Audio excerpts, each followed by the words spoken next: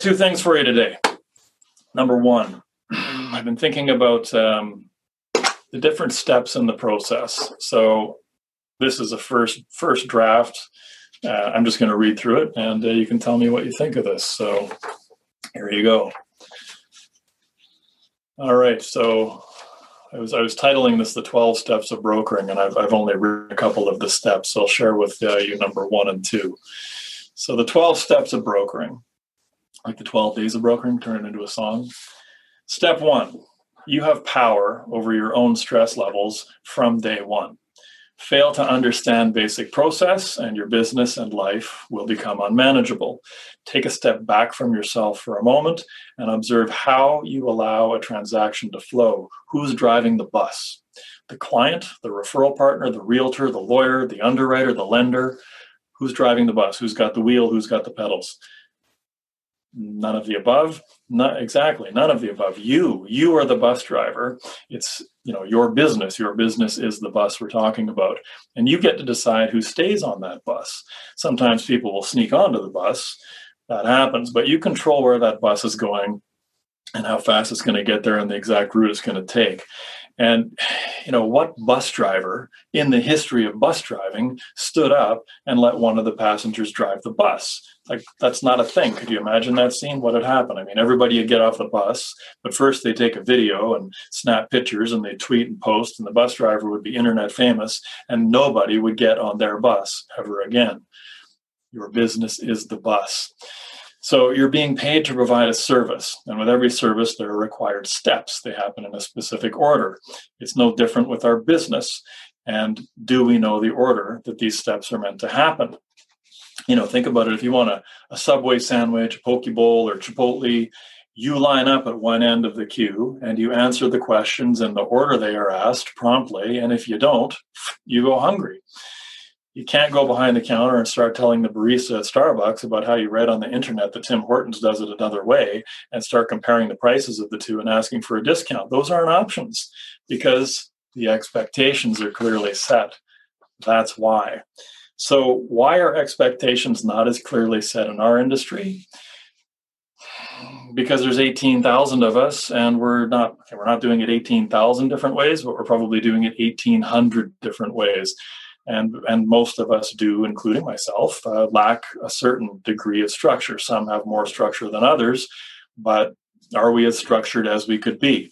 Is anyone watching this able to say their business is perfectly structured? I know a few of you that could actually say yes, and you'd probably be pretty close to correct. But we're largely an industry of AAA personalities who each know the right way, the best way, i.e., our way, right? So there is a higher power in this, and you need to surrender to it. And I'm using some language that a mortgage coach used with me one time, and of course, the higher power he wanted me to surrender to was him. But I would suggest that the higher power we need to surrender to is the acceptance of a system, right? And define yours. I mean, just starting out from the 100,000-foot view, let's talk about a paper calendar, an online calendar, some kind of scheduling system to build routine into your life, because routine is the foundation on which every system is built. This will happen at this time of the day, etc. So again, I could go right into the weeds and we could talk about the actual details of intaking the mortgage application, which I'm going to get to again anyway, but that's a big topic. And collection of documents and the actual ordering of the appraisal and what that process looks like when it happens. And not enough of us have sat down and written those steps out, and not enough of us have firm policies around what happens when. The number of times I run across brokers, pulling what little hair they may have left out, in my case, for instance, in the 11th hour, because they still don't have down payment documentation on a file they did a pre-approval for in January that went live in April, that is closing in the middle of July. And 6.5 months later, they still don't have down payment documentation, and it's now threatening the funding of the file. And you know what's going to happen in that documentation. You know what's going to happen. They're going to get the bank statements. There's going to be cash deposits that can't be explained. There's going to be a car payment that wasn't on the credit bureau. there's going to be a transfer in from who knows where, from a friend or from another country or whatever. You know that's what's going to happen. So how do we deviate from these policies? Well, a lot of us don't have policies in the first place. But let's back up a little bit, back up to 100,000 feet, start with something simple. And so that's what I'm going to just focus on today for this next little piece. I'll come back to this next Monday and we'll go deeper. Your business hours. So this ties into a post that I put out on Friday. Define your business hours and then try to color outside the lines as little as possible. Once you define them, you need to build some lines of defense around each block of your time. When you define these hours, this is what's going to happen at this hour. You need to build a little bit of a barrier to other things spilling into or out of that time block. I used to hate the word time block. It sounded like income block. Like I'm not going to not answer my phone for an hour and focus on this, because when my phone rings, that's the sound of money. That's the sound of a client who needs my help. That's my reputation on the line. I've changed my thinking on that to some extent, but these basic steps that I'm going to outline here will go a long ways to creating some barriers around your time at work and your time not at work, which is a place that we should all go sometimes. And we should really try and be not at work when we're not at work. And of course, we should really focus on being at work while at work.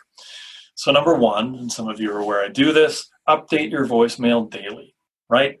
Good morning, it's July 13th. And you've reached the confidential voicemail box of Dustin Woodhouse. Please leave a message or send me a text, and I'll be back in touch ASAP. Happy Monday. Every single night at 5 o'clock, 6 o'clock, 7 o'clock or so, as you're ending your day, your work day, update your voicemail for the next day. So it's not something you have to think about in the morning when you wake up. It's how you end the day. Because anyone who calls that evening will then receive a voicemail from the future. But what is that message? What's that conveying? What's the message being conveyed to the person who calls you?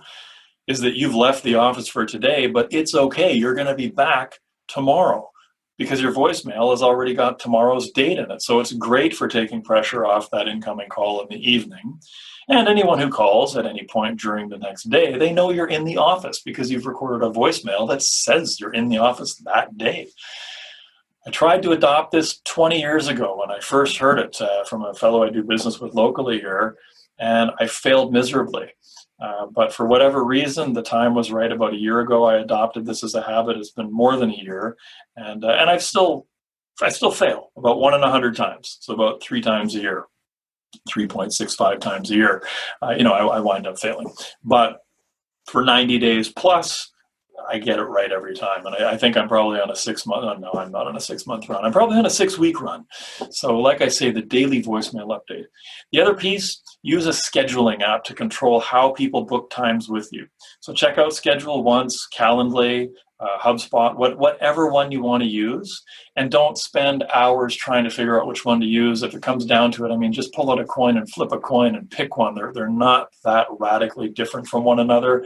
Don't agonize over spending $150 or whatever it is for a year to use one of these things. I think Calendly might be way cheaper than that. Anyway, use one of these things. Every single person who has adopted Schedule Once, Calendly, HubSpot's another one I've heard good things about, has said, oh my gosh, this has changed my life. And it does, because what you're doing is you're creating a link that's in your email signature. It goes into templated email responses to clients who've inquired about booking a time with you. And it gives the client the ability to access your calendar. Now, when I say access your calendar, I mean access your calendar. You're controlling what they see. So you can give them access in a way they're not seeing your calendar per se, like they're not seeing who you have other appointments with or anything like that. What they're seeing is available time slots. So you can create different types of meetings: pre-approval conversation, mortgage renewal conversation, mortgage application conversation, and then you can set time parameters around those. Mortgage renewal conversation, 15 minutes. Mortgage document sign up, like mortgage commitment signing call, 45 minutes. And so the time helps you set an expectation for the client right away. So if it's a random client who you haven't even really had a connection with, but they want to talk about a pre-approval, they can see that that's a 15-minute block and you're setting an expectation for them on how long that conversation is going to be. So again, maybe you want to set it to 30 minutes, whatever. You get what I'm saying. So as I say, these tools are very, very powerful because there's no more back and forth. Well, I don't know when's good for you. I don't know what works for you. How about next week? How about this week? How about, like, it eliminates all that. They go in and they see it. And a critical thing when you're setting this up, any of these tools up, do not allow meetings to be booked every half hour. Don't allow that. Be far more draconian, be far more strict with your time, like be greedy with your time. Dole out 5 meeting time slots a day, like 10 a.m., 11 a.m., 1 a.m., 2 p.m., 4 p.m. Like that's it. Like be super tight about that, because I assure you, you do not want to have 3 or 4 or 5 meetings booked in a row every half hour. You will not be able to recall what was said on the first 1, 2, or 3 calls. You'll start mixing up the details, and you've just gone 2.5 hours straight without responding to a single email. You've missed other phone calls. It doesn't work. Set your meeting times on the hour. I never had a meeting time that could be scheduled before 10 a.m. And Mondays, you couldn't book me until 2. That was it. Monday mornings, I left completely blocked off because that's when all the new offers come in. Fridays, you couldn't book me past noon because that's when I'm struggling with, subjects and conditions and everything else to try and get files across the finish line, because they need to be broker complete before the client removes their conditions. So these scheduling apps, very powerful. The other thing I would strongly encourage the use of, in fact, I just used it an hour ago myself, delayed delivery. Figure out how to use delayed delivery. Go to YouTube, find a tutorial for whatever email service you're using. Delayed delivery is your friend, right? When you send an email after hours, schedule it to arrive at 5 a.m. the next morning or 8 a.m. the next morning, whatever you like. This avoids getting mired down in the exchange at the time you don't want to be getting into an exchange. So yesterday afternoon, I was doing a lot of writing, and when I would take a break from writing, I jump in my email and was just cleaning up the last couple of days of emails where I had things I hadn't quite responded to. But I didn't hit send so that the response hit the person's inbox right away, because I didn't want to start a back and forth at all. Worse, I didn't want someone to do what they've done in the past, which is pick up the phone and call me and say, oh, hey, I know it's Sunday, but you're in the office working. So, hey, I just got a few questions for you. Be super protective of your time, because it's not about managing your time as much as it's about managing your energy. And you've got this block of energy right now on a Sunday, let's say, that you're going to commit to catching up on your inbox. But if you suddenly start playing the whack-a-mole game where you send 3 emails out and 3 more come back right away because the people are now conversing with you, defeats the purpose. So, as I say, delayed delivery is absolutely your friend. And as I say, it was actually 6:30 last night when I was typing this, and I'd cleaned up a dozen or so emails and used delayed delivery on every one. And then this morning I did so. It's a conversation that's not really work-related per se, and I just didn't want it filling my headspace. So I typed out my thoughts, I typed out my reply, and then I used delayed delivery and emailed the reply to myself for 5 o'clock this afternoon. Well, I'll retype it, and I'll send it to the person who will receive it at like 7 o'clock tomorrow morning, because I'm not going to ruin my evening going back and forth on this topic. Delayed delivery. Can you tell I'm a fan? The other one, create an out-of-office alert for the weekends, right? So you email me from about 5:01 on Friday afternoon through until Monday morning at about 8 o'clock in the morning, and you're going to get an out-of-office email alert. And it's a short, simple one. Thank you for your email. If the matter is urgent, please call or text directly to 604-351-1253. Otherwise, all emails will receive a response. Will receive a response no later than 10 a.m. Monday morning. I will do my best, always. Make the most of the weekend. Thanks, Dustin. I put that on every single weekend, and it's not so much about people thinking like, oh, I'm taking time to myself, or anything like that. It's not about that. What it is it's that call that you're going to get. And, the story I use is a true story. I was at a wedding, sitting around, the 8 or 10 person table, and my phone rings. and it's like 7:30 on a Saturday night, and we're just sitting down to have the wedding dinner. And it wasn't my own wedding. That would really be bad if I had done this. But my phone rang, and I jumped up and ran out of the room, took the call. Very important client, one of the biggest mortgages I'd ever worked on. Super, super important client to me. Also connected to a super important referral partner. So yeah, I answered that call. And this was early days. We needed to close that file. I needed to build that relationship with that client. See, I'm putting these grabbing hand motions in, I had to hang on to that. So I went out, I answered the call, and he says, "Oh, hey, Dustin, sorry to bother you. I just wanted to make sure that you got my email." I'm like, "Yeah, okay, hang on one second." I, put it on speakerphone and open up the email, and I'm like, yeah, no, I see it here. Okay, good. I just wanted to make sure you got it. All right, well, enjoy your weekend. I'll talk to you Monday. No problem. I said, "Okay, man, you too. Thanks so much." And I went back in and sat down, and the whole "oh, you're such a workaholic," all that nonsense began.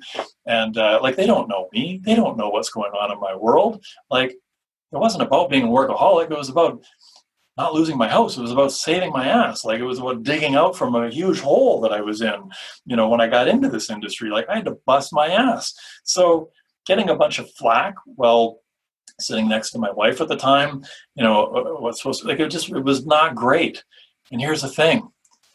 If that gentleman had received an out-of-office response from me, he would have known his email had hit my inbox, and I never would have had that stress.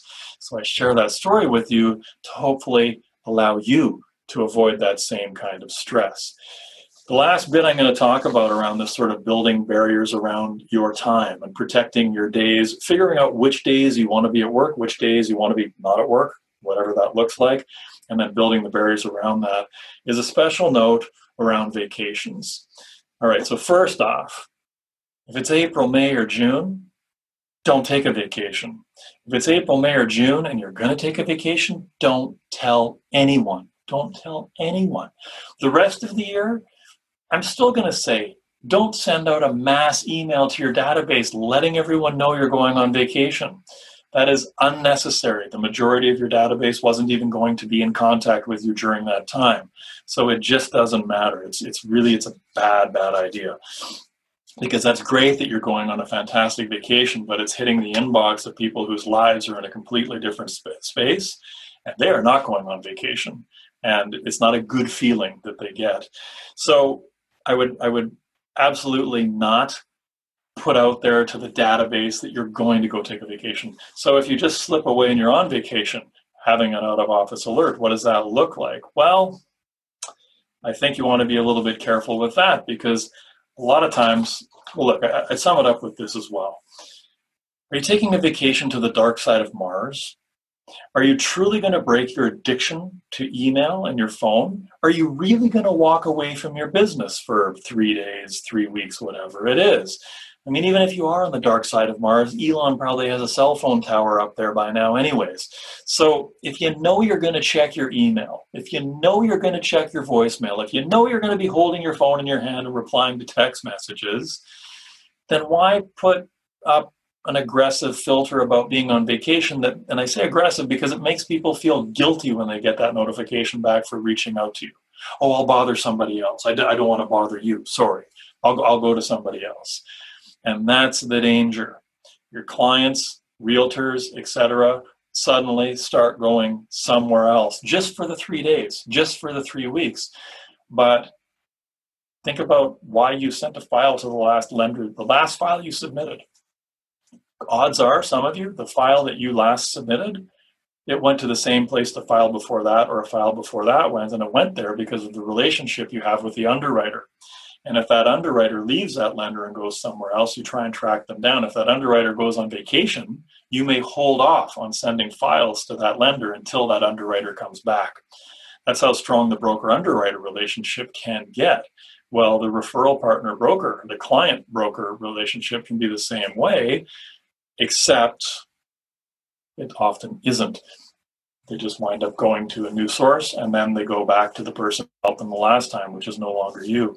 So I'm not saying don't take a vacation. I'm just saying you may want to keep it on the down low a little bit more than I sometimes see, especially if you're going to be interacting anyway. Like if you're really not putting your phone down, that's where you're at.